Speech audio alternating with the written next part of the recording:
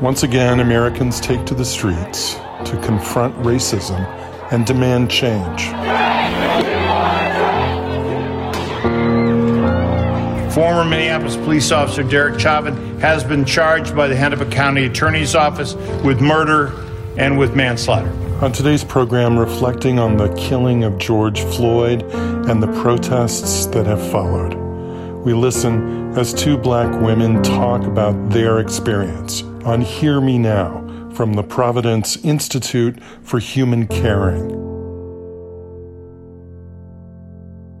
Hello, I'm Sean Collins. Thanks for spending time with us today. As the nation was just beginning to emerge in parts from the restrictions put in place to stem the spread of COVID-19, another viral outbreak took hold of us. A deadly story we've seen before repeated itself. This time in Minneapolis, this time for George Floyd. Please, I can't breathe. Bro, look at him. He's not responsive right now, bro. Check for a pulse. Bro, are you serious? You gonna just let him sit here with that on his Let me neck, see a bro? pulse. Bro, It don't matter. get off of his neck. You on him, bro. You really just killed that man. You just really killed that man.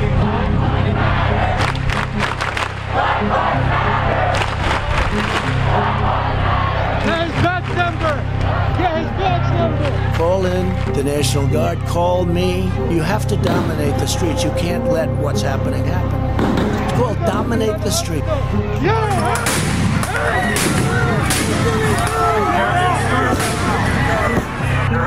They're shooting this gangbangers versus gangbangers. They're shooting across at each other. Today, Let them do it. I filed an amended complaint that charges former Minneapolis police officer Derek Chauvin with murder in the second degree. Imagine you pressing down on something 8 minutes that's telling you I can't breathe, that's begging for their life, and you keep pressing. What kind of mentality is that? We have permitted people to become officers of the law that ought to be somewhere else in society.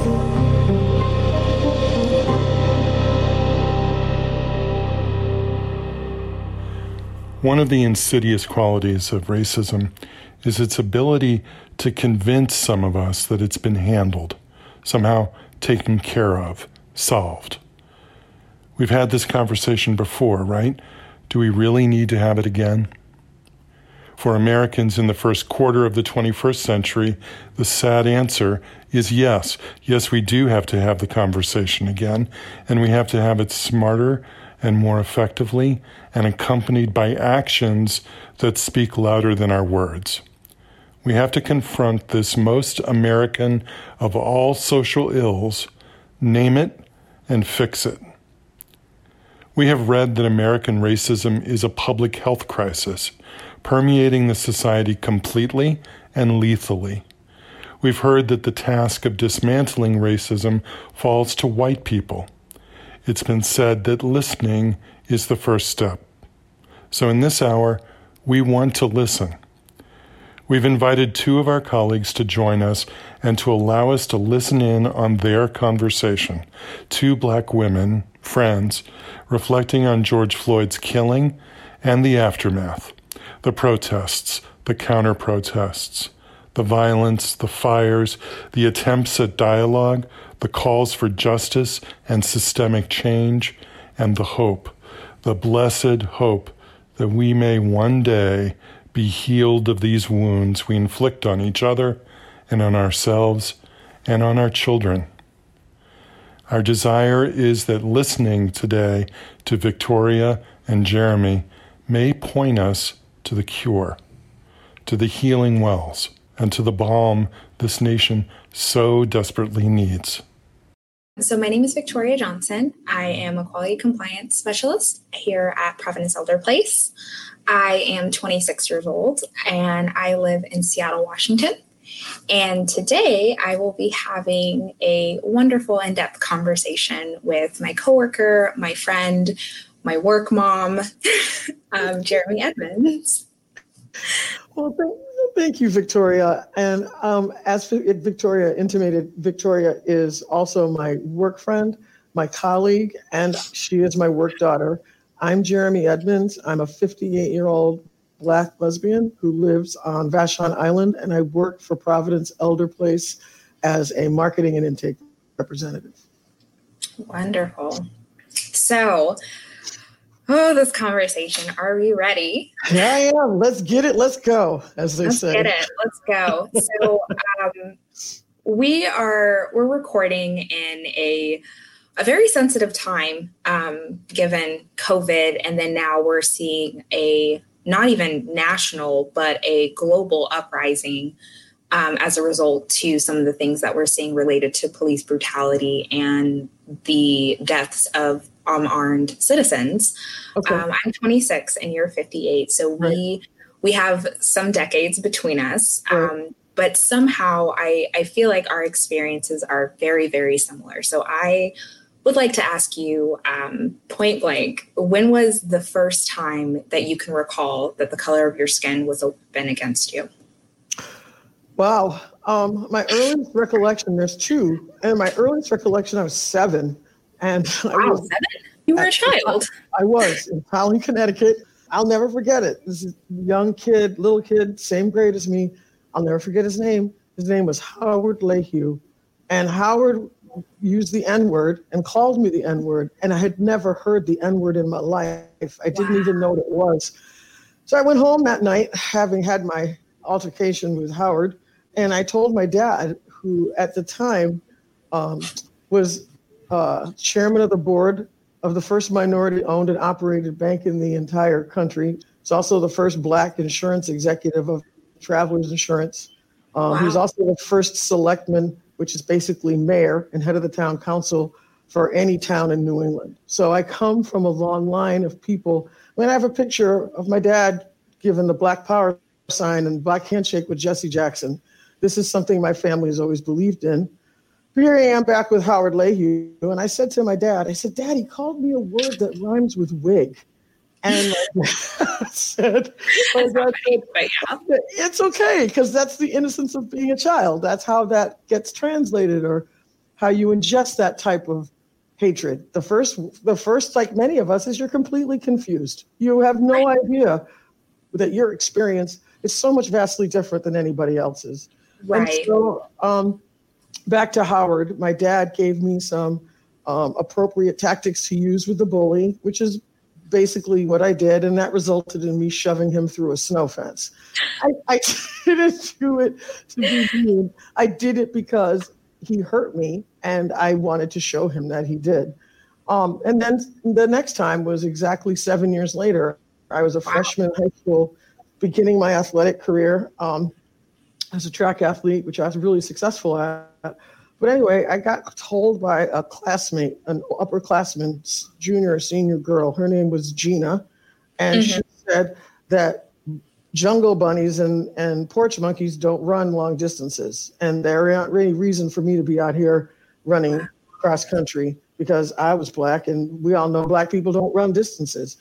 And I remember how I felt, which was a whole lot of rage and pain and vulnerability and shaking. And I remembered thinking that I had just seen the Thriller in Manila, the famous fight between Muhammad Ali and George Foreman. Just call me out. I hear you because you're young. So I basically ended up clocking her, and I freaked out because she was momentarily unconscious. And it also helped me to realize at that moment that responding in violence wasn't going to be the way to solve anything. Just because you hurt my name and called me names wasn't a reason for me to react that way. It did give me a lot of schoolyard respect. I didn't have to go through those things again. But do you remember a time, Victoria, when you were confused by racism and when racism showed for you? How old were you? I had a very similar upbringing as you. My father was very pro-Black, was very Black power. And I remember he would wash my face in the morning and just look at me and say, "You look like a brand new penny," because my skin. And it was a really comforting moment. But I think a lot of it had to do with my hair. I didn't necessarily understand why my hair wasn't straight. And I didn't understand why all the other girls got to wear their hair down, but I had to wear my hair in a braid or in a ponytail. And it wasn't until a little bit later that I realized that society still views our hair in its natural state as unprofessional. And so that really, that kind of took the cake for me. Mm-hmm. I do remember having just girls be really mean to me. And I grew up in an upper middle class, I would say higher class area. I was one of the only Black girls in my school. There was one other Black individual. He was a young boy, and I believe he was Nigerian. But people actually were really nice to him because he was good at sports. And I did not want to run. I wanted to eat cookies and be a normal girl. And I never really was able to do that. And then I also kind of learned as I got into high school that I didn't sound, I guess, like all the other Black girls, or I didn't, talk or dress the way that they did. And in turn, that actually resulted in not being Black enough for Black people, but not white enough for white people. And hence the term Oreo. I had a guy actually break up with me and call me a pretentious Oreo as an insult. So been there, done that. Yeah. But I feel like the moment that was really life-changing actually didn't happen until I was a little bit older. And it wasn't until I started seeing more evidence that I am not safe in my own skin doing everyday things. Right around the time of the Oscar Grant, did you ever watch Fruitvale Station? Yes. Okay, so right around the time of the Oscar Grant shooting, and then, or the Oscar Grant death, and then you go into, the Trayvon Martins, and then the Sandra Blands, and so it's been going on for so long that I began to have moments where I realized that, oh my goodness, this isn't just some person who just died. Like, these are almost systematic, or almost, not even planned, but very intentional in a way. And I think what it resulted for me was it turned into a form of confusion. And what often happens with confusion is sometimes there's a little bit of rage. Mm-hmm. And so I would definitely say that as I've gotten older, I am definitely more sensitive to it, because I wasn't raised in an area where, things were, I was taught about the color of my skin, or even our history. I didn't even learn about that until I got older, and I'm actually related to Black history. I believe I told you. So I do have a family member who is, a very well-known inventor. And so to know that, okay, I come from this family, I come from this history, but it's constantly minimized, or at any point in time, I could be unsafe for going to the grocery store or even for walking my dog, is immensely scary. And it's something that I feel like I'm trying to work through. But what's interesting is you're 58, mm-hmm. and you've had very similar experiences to, what I've had being mm-hmm. 26. Is there anything that would you say that it's gotten better? It's gotten worse? It's just kind of what it is. What is your overall feeling of just, and I want to ask it from the standpoint of civil unrest. Mm-hmm. So we are, especially as Black women, we are doers. We do a lot of things, especially out of love. You taught me that. We do a lot of things out of love. So how does it feel being a Black woman operating out of love and knowing that you have so much to give and you just want to take care of people and seeing this happening? Well, first of all, it's a great question. And I just would like to say what I'm struck at, both figuratively and literally, is that here we are, two women on the same screen, one gay, one straight. We're both different generations, and we've both had the same experience, which on the superficial level answers your question that really things haven't changed.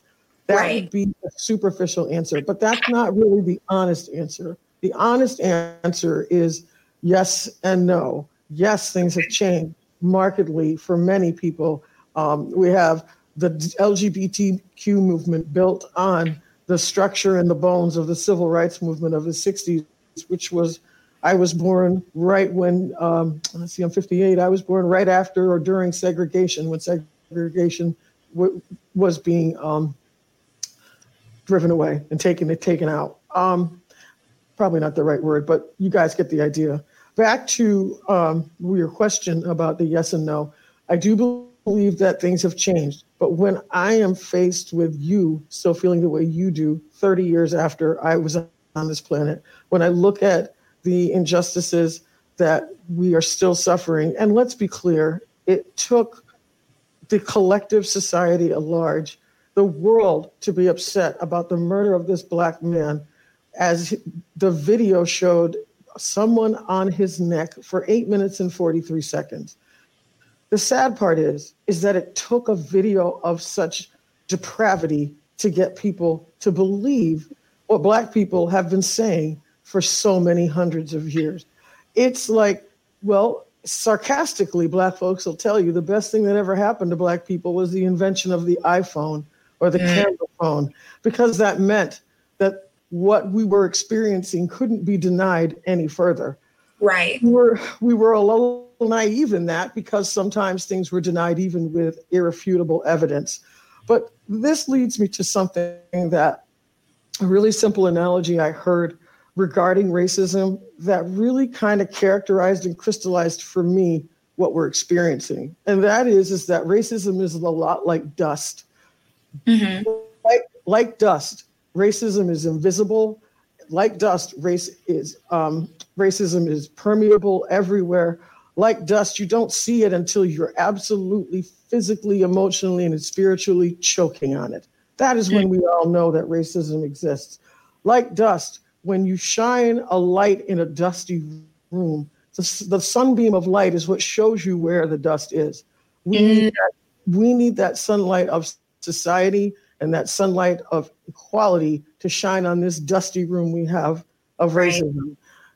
At the same time, also like dust, racism is something that you perpetually have to keep at. It's not something, we've learned this over and over again. One time you wipe away the dust. Okay, it's clear now, but guess what? Dust and racism will come back. Right. I think that if there's anything that I could impart on all of the people, to the white folks who now realize what is truly happening and want to be allies, it would be this. What I would say is recognize that you're dealing that, well, let me start again. I just celebrated this past weekend my 14th year of sobriety. Congratulations. Thank you very much. And a lot of what I've learned and the lessons I've learned have come through the prism of my recovery and sobriety. And one of the things that I've learned is that there is no statute of limitations that I can put on people as to when they have to ascribe and stop buying my BS. In other words, I was an alcoholic for many years, and I caused a lot of collateral damage for those who tried to hang in there and be with me. And it wasn't until I got sober that those relationships changed.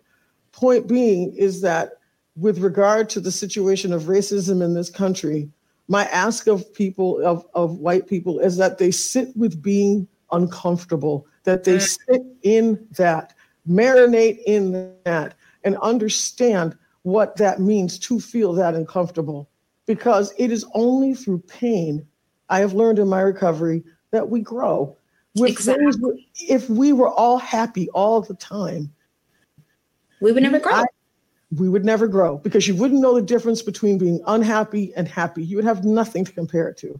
The same goes with this uncomfortable feeling that I need people to sit in. I need you to sit in it and understand. And the last thing I'd like to say, the most important thing is, or a very important component is, as you sit in this uncomfortable feeling, and as you try to not stay there and to reach out and to say to Black people, hey, I really understand what you've been through, or I'm really trying to understand what you've been through. please don't recoil if that hand is slapped. If the person on the other end does not receive your grace, right. it just means that grace isn't able to be received, not yet. And my ask of white people would be that they keep extending their hand. This is the only way it's going to change, is if we all begin to forgive ourselves and each other. And that's where it has to start. So I ask, and my prayer going forward will be for patience, and that people understand that if the hand is slapped, please extend it again. Please keep extending that olive branch, because that's the only way it's going to change. I think that's beautifully put, honestly, because one thing I've noticed and I try to use when I talk to people is we are, even though, we rely on a lot of our experiences with each other, we are individuals. We're born alone. We will essentially die alone. But what makes life so meaningful is the lessons that you learn and the experiences and the fellowshipping that you get to do. So you and I have been fellowshipping for a while, well over a year, I think, because we just celebrated a year. Year and a half, actually. Year and a half. Year and a half. So yeah, it is a year and a half.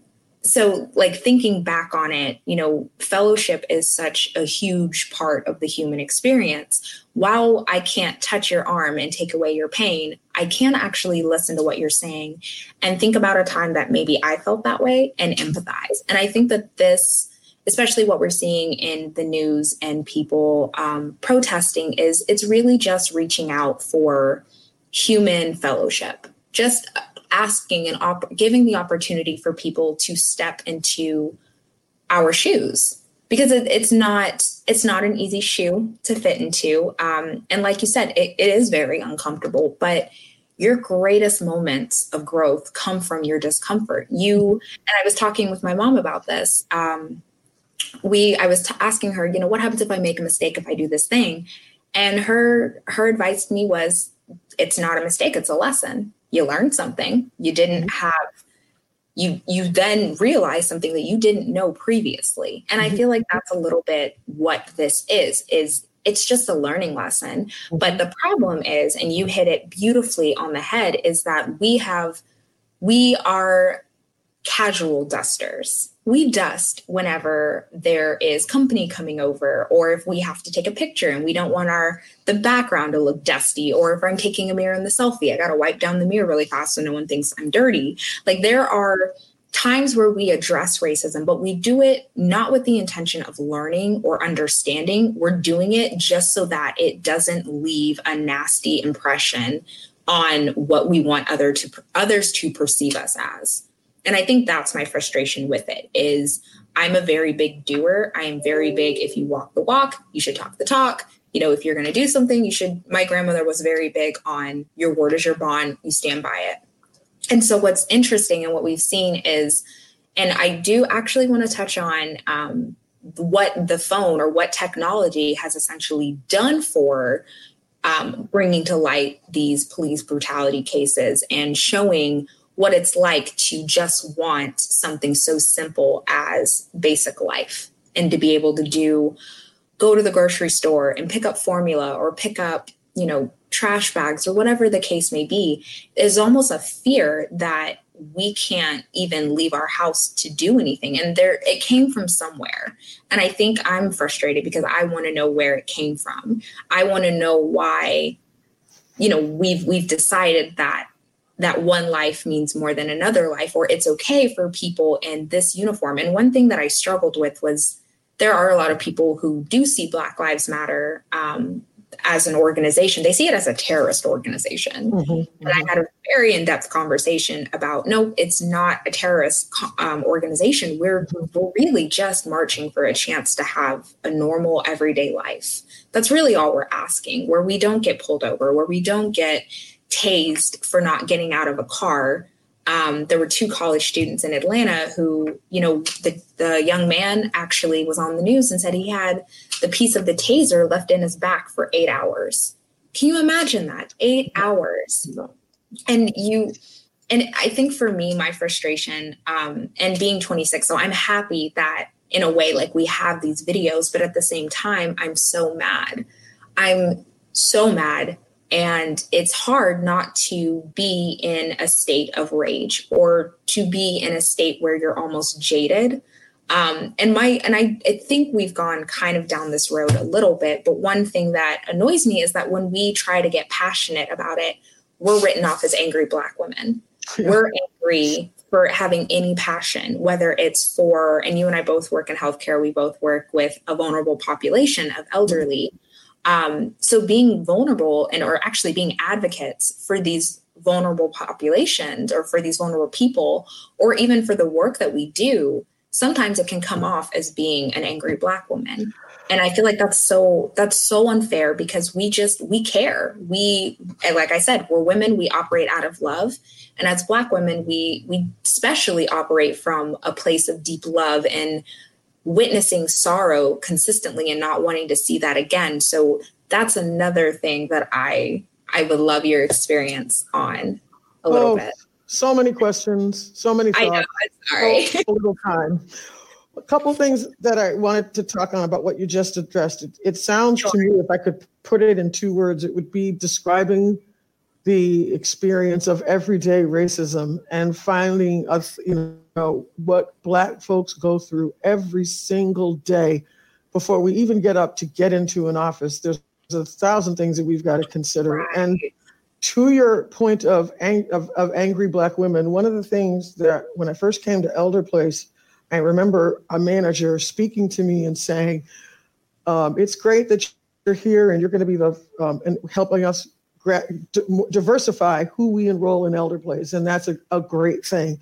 And initially, when I joined Elder Place, it was shared with me that they thought that it would be hard for me to interact with different ethnicities because, right, maybe Asian folks wouldn't want to talk to me, maybe, a whole myriad of people, but that I need to be prepared for that inevitability.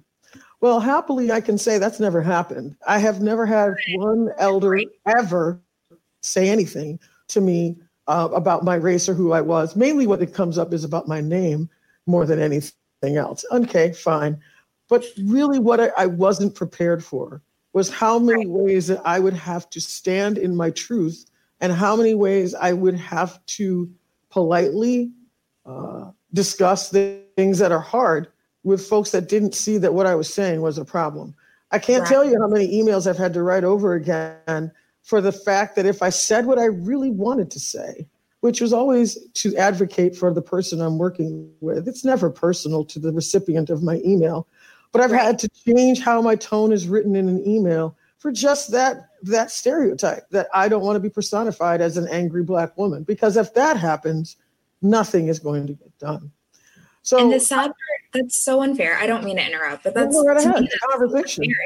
It's because we're just people trying to care about the people that we're serving, and which kind of, shameless plug again, is why I'm really glad that we get to do this recording, because you and I represent something so much bigger than this person may not want to enroll in the program. And even looking back on, then you really get into the lives of African Americans and the role that we play in society. But since, we're in the middle of COVID, I think now would even be a great chance to just kind of look at, how often Black individuals are not given the healthcare that they need because it's perceived that we don't feel pain the same way, or that we don't have a pain tolerance, or, we're over exaggerating. And that's it's heartbreaking in a way, but it feels like the only way to get back at that is to really be that person in healthcare where you enroll people, or in my case, I'm advocating on the back end. We don't look at you by your race. All we know is that you're a person in need. So I hope that if anything, this is able to be a reminder of what you represent in the healthcare community. And it's somebody who opens an ear and listens. And you are fantastic at listening. That's Victoria Johnson talking with Jeremy Edmonds. The two work for Elder Place, the innovative all-inclusive care model from Providence. Victoria and Jeremy will be back in a minute. This is Hear Me Now from the Providence Institute for Human Caring.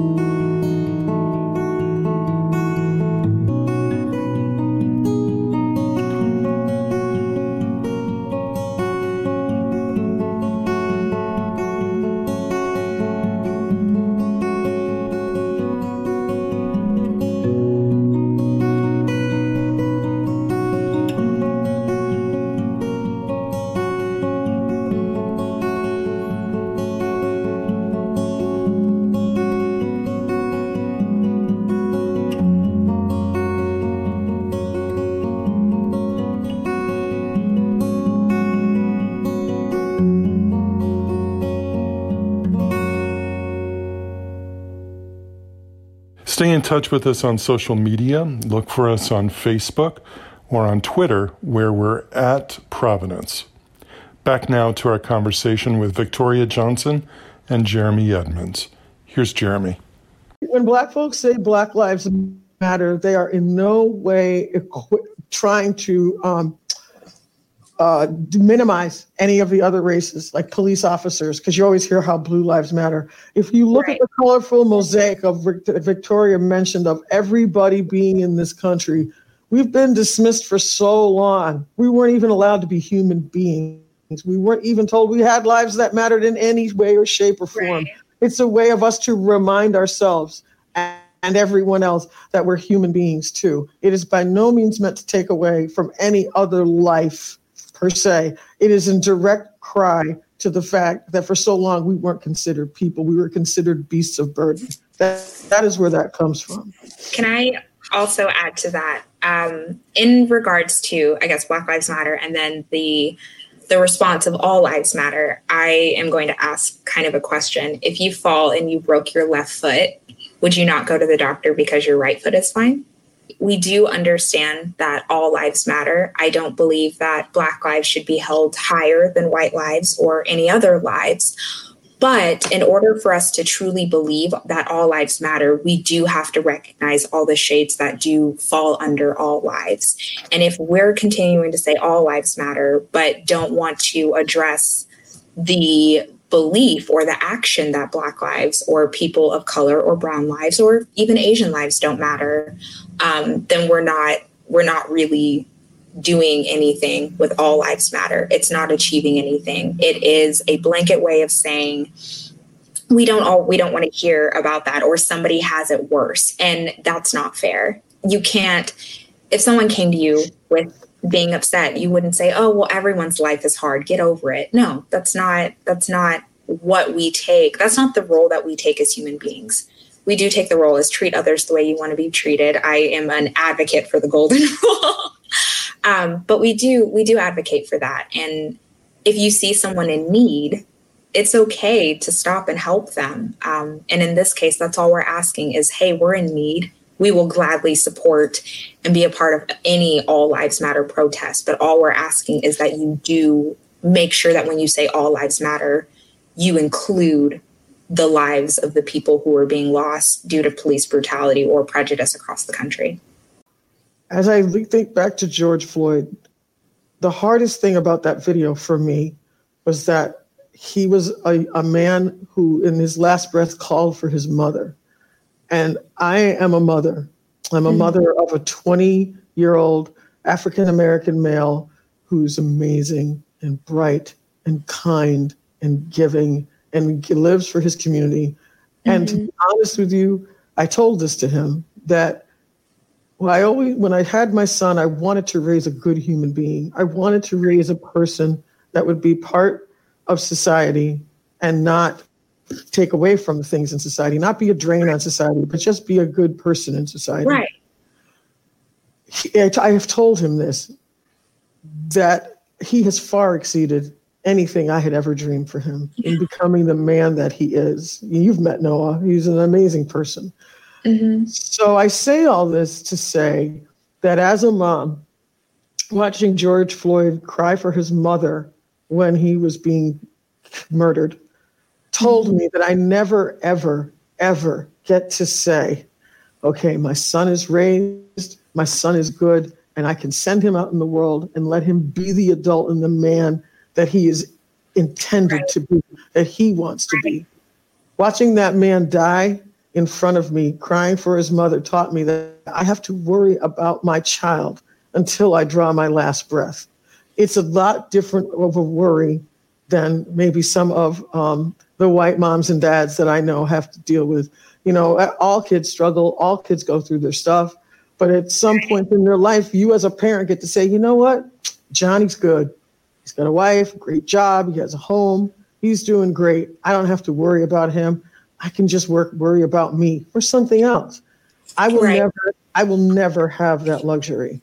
I will worry about my child until I draw my last breath, no matter what my child's doing, because in the back of my mind, since the time the child is 8, I've had to tell him how to react when he attracts the attention of a police officer. Now, little quick anecdote. He goes to Wazoo. We live on Vashon, 250-mile car trip, 5 hours. Oh, and he bought a bright red car because he's a cougar. Great. Okay. He's been pulled over several times. Right. Oh, wow. And he said it's the scariest thing that's ever happened to him. And what he does is he says, Mom, I know how to speak in a way and talk in a way that lets police officers know that I'm not threatening. And my heart breaks for my child. My heart breaks that he has to do that he has to subjugate himself in a way so that the bottom line is he leaves with a ticket and a fine and not dead. And that's the crazy thing. As much as you don't want a ticket, you don't want to lose your life. So if it comes down to paying a ticket every time. Exactly. When it comes down to paying a $250 ticket. But what no one also talks about is eventually, if you keep getting them, what that can do to your driving record. Or I think, that we don't talk about that. But then that also goes into the school or the prison industrial complex, where there's so many more opportunities for Black males or young adults to be slapped on the wrist, that eventually it's just going to be, well, this is the final consequence. We warned you, but it's never talked about that I was purposely scoped out, or I was racially profiled, or extra eyes were on me during this time. It's almost like a failure. It's almost like someone tied you to like a bag of sand and told you to run and then got mad at you because you weren't running as fast or you were running too slow.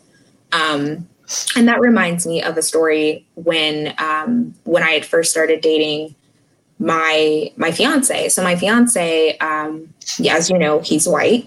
And we met in Spokane, Washington. Spokane, Washington has, I think last time I checked, it was 2.3% Black or something like that. But the joke that I had was all 20 of us are going to get together for Thanksgiving. It'll be okay. There was not.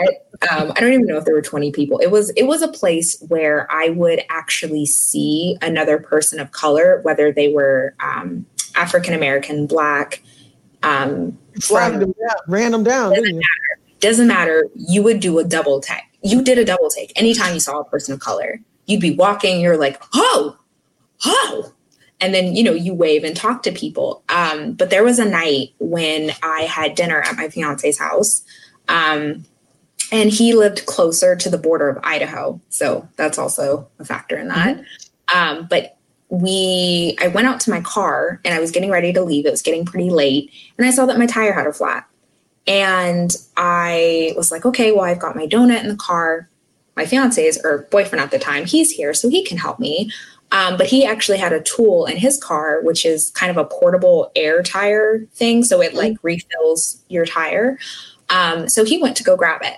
And I was like, okay, thank you. I forgot something upstairs in your house. Can I go grab it? And so while he was grabbing that, I ran upstairs. I was coming down the stairs, walking, and I see a security guard come running towards me, booking it towards me.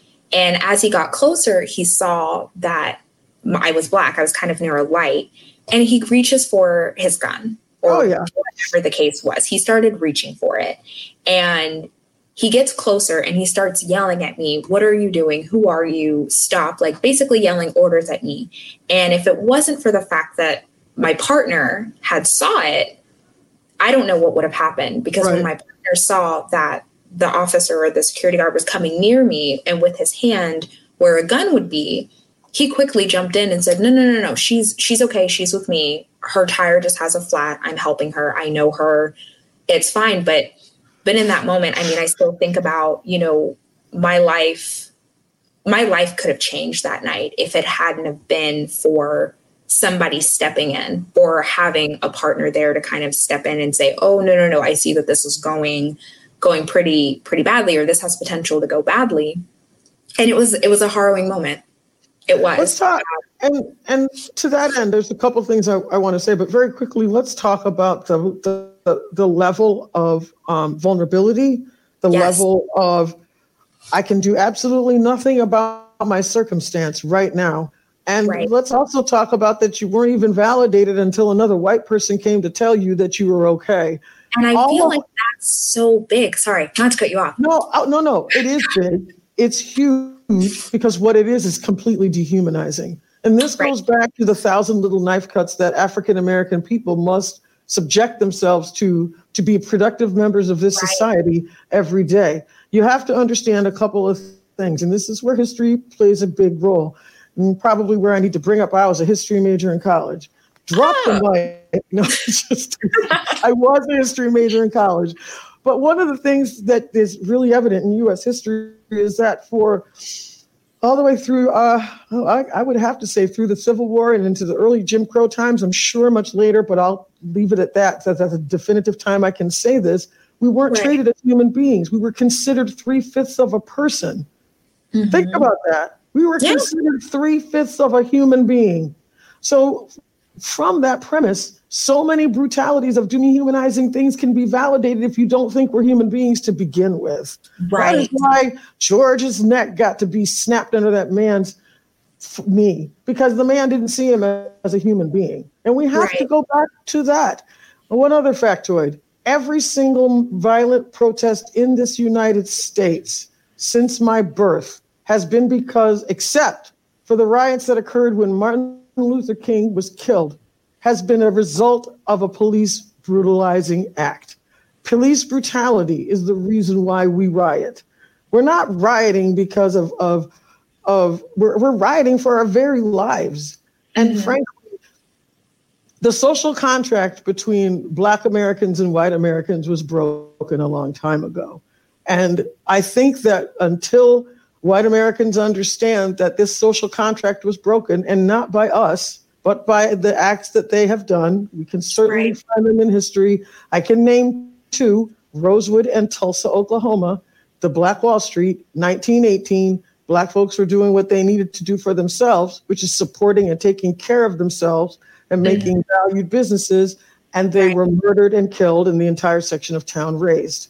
So until white America and white people understand that the social contract between us is broken, and frankly, I think it's amazing that all we're really asking for is equality, to be honest. So that's where it has to start. Stop thinking of us as less than. Stop dehumanizing our experiences. Stop only believing our experiences matter when they're recorded by an iPhone. You know, and even going on forever, and it has to stop. And even that, you know, I will say that I actually had a debate with somebody, because even with the video recording, they were hung up on this piece of allegedly. There was a video of the young man who was walking in Central Park, and he asked a woman to please put her dog on a leash in a leash required area. And the woman got Chris Cooper, the bird watcher, right? Yes, the bird watcher. Okay. Yes, him. But for those who don't know the full story, this young man was walking in Central Park, came across a young woman with her dog. Her dog was off leash in a part of the park where dogs are supposed to be on leashes. He did ask her to please put a leash on her dog, and she gets very upset. He's recording, and she basically in the video says, you know, I'm going to call 911 and tell them that I'm being attacked by a Black man. She just weaponized humanize this very existence. And that's crazy, is that you know exactly what words to say that you know are going to cause a reaction. And I love that you brought up that unless there wasn't a white person there, then my life wasn't valid. It honestly, which actually goes back to why having these conversations are so important, because that's such an empathetic moment that maybe perhaps people don't understand because they're male or they're white or what have you. But I guarantee that every female knows what it feels like to have a man never leave you alone until you say, I have a boyfriend. So because all of a sudden you have a male figure in your life, then I can let go. Like you're not of value. You're still free reign.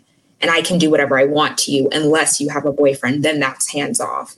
And so in this case, or in, what you were explaining about my story, to know that not only is my life not of value because I'm Black, but I'm not of value because I'm a female. And it took a white 6 foot, 200-pound male stepping in to say, no, I know her, or to even act as that cover, or just to even act as that ally. And it's infuriating, but at the same time, it's something that a lot of women have gone through, but which actually I bet would humanize or put our experiences in a way that people can understand, because no one likes that feeling. No one likes the feeling of feeling like they don't matter or that their voice has been taken away. And just to know that happens, taking that and putting that in words or putting that in a feeling that maybe somebody can understand, that's the first step of educating and starting that uncomfortable conversation. Is you don't, and maybe not everyone knows what that discomfort feels like. Maybe not everyone knows what it feels like to feel as though you don't matter or that your worth has been stripped away.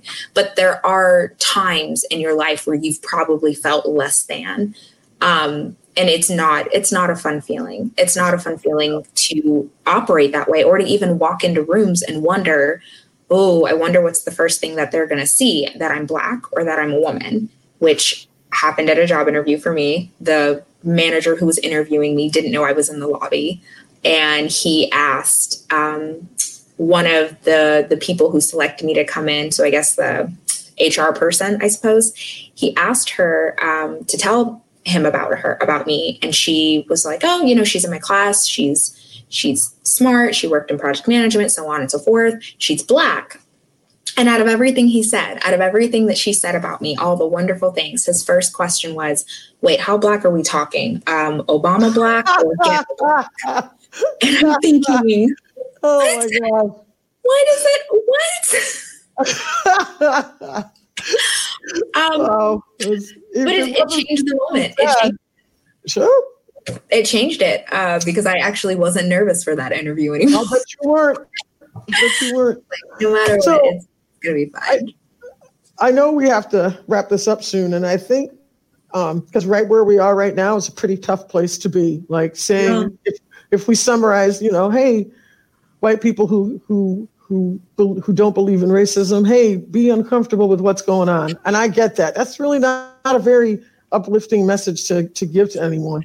Absolutely. So I think what I would like to leave as some of the last conversation we have is that, again, it goes back to the gratitude and being able to change perceptions, be given an opportunity to talk to people about how we really feel, because honestly, it is going to be one conversation at a time.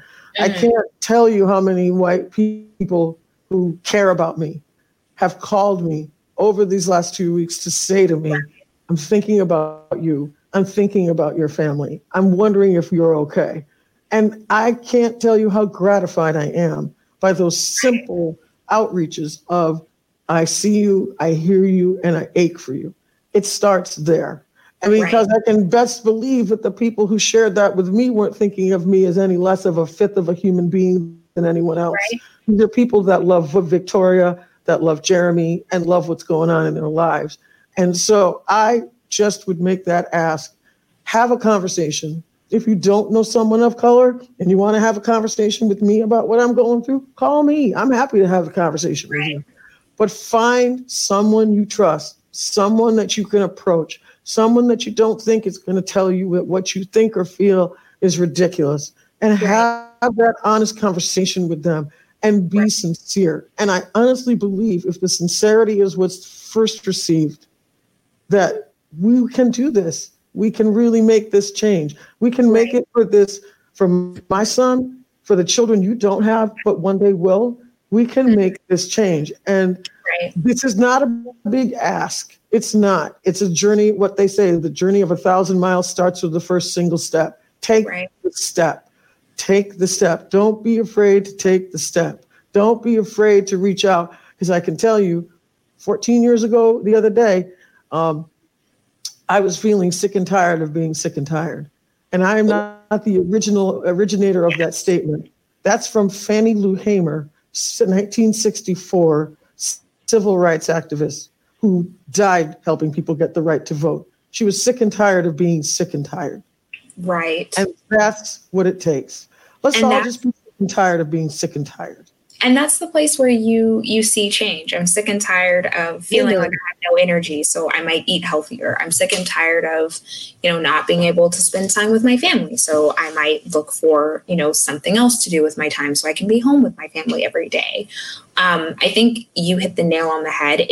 It seems like we've had this conversation 100 times. Well, that's because everyone by the time we're actually getting to the parts of the conversation we need to talk about, everybody is so angry and up in arms and close. And you can't always have a constructive conversation with two people yelling. My grandmother used to say, don't ever argue with the fool, because when people walk by, they won't know who the real fool is. Right. I wonder if and I think your call to action is well put, and it's a very, very attainable ask. Approach the conversation with sincerity.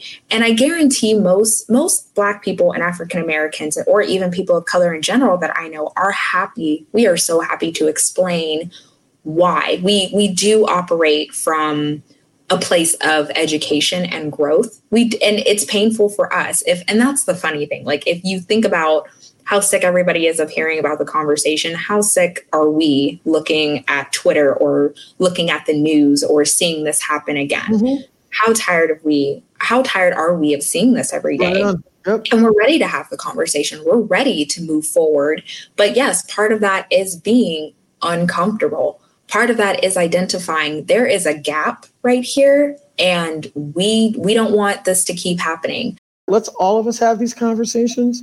Let's all of them have them with sincerity and intent. Listen with intent. Talk with intent. Use the words you exactly want to convey, because there isn't going to be an opportunity like this again. We got really one last shot to get this stuff right.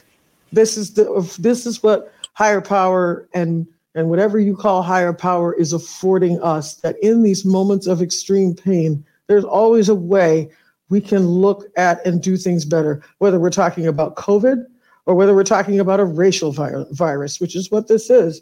We have an opportunity to do something different. And maybe the PPE of the racial virus is that we all sit down and have a conversation with someone not like ourselves. Yes. Ask the questions. Hey, I don't know anything about you, but I want to. Let's just start with that and see what happens. Let's just have the conversation. We are in a very unique position, and we use Hear Me Now really as a way to reinforce that, we're all humans, and how we show that we're human and connect with other human is through storytelling and talking about our experiences and through our lives. And so I am beyond honored to have been asked to be a part of this, and beyond honored to actually interview you as my work mom, as my elder, and as someone who just has so much life experience and has seen this in a very different way, but still knows kind of what's going on, kind of knows the game a little bit more than I do. But yeah, I think my takeaway from this, or I guess my want for anyone who listens to this, is just to know that we're tired as an entire society, and that's not exclusive to Black people or white people or Asian people. I think we as a society are very tired of the racial injustices or even just the prejudices seen between one human being and another.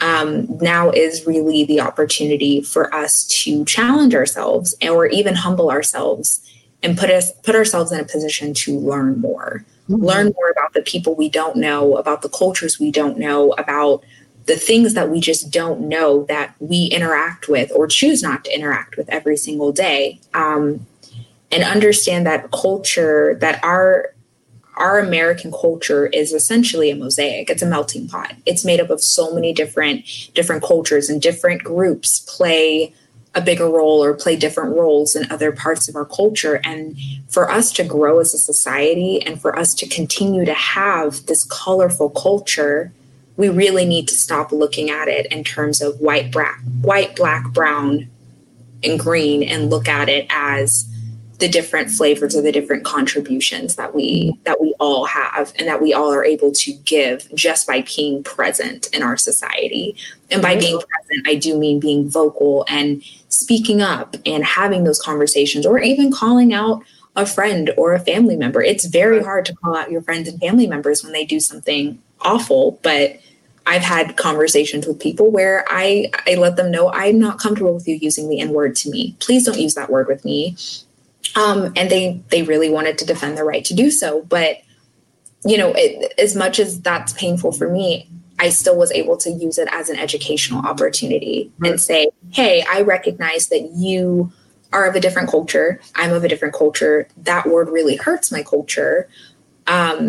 And it may hurt other people of my culture. Can we not use that word? And I don't want it to come off as a policing thing, but you're more likely, like if you knew, Jeremy, if I was walking next to you and I pushed you into the wall and you said, Victoria, that hurt, I'm not going to push you in the hallway again. Like, I'm not going to do it.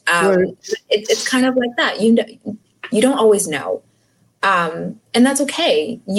Whatever you don't know, it's okay. But once you know better, it is your responsibility to then do better. And I want this to at least spark the action of doing better, not just not from a race perspective, but from a true society purpose. We have so much room to grow and grow from each other. That's Victoria Johnson talking with Jeremy Edmonds. The two women work together at Elder Place in Seattle. We're deeply grateful for their willingness to spend the hour with us and to share their perspective and wisdom.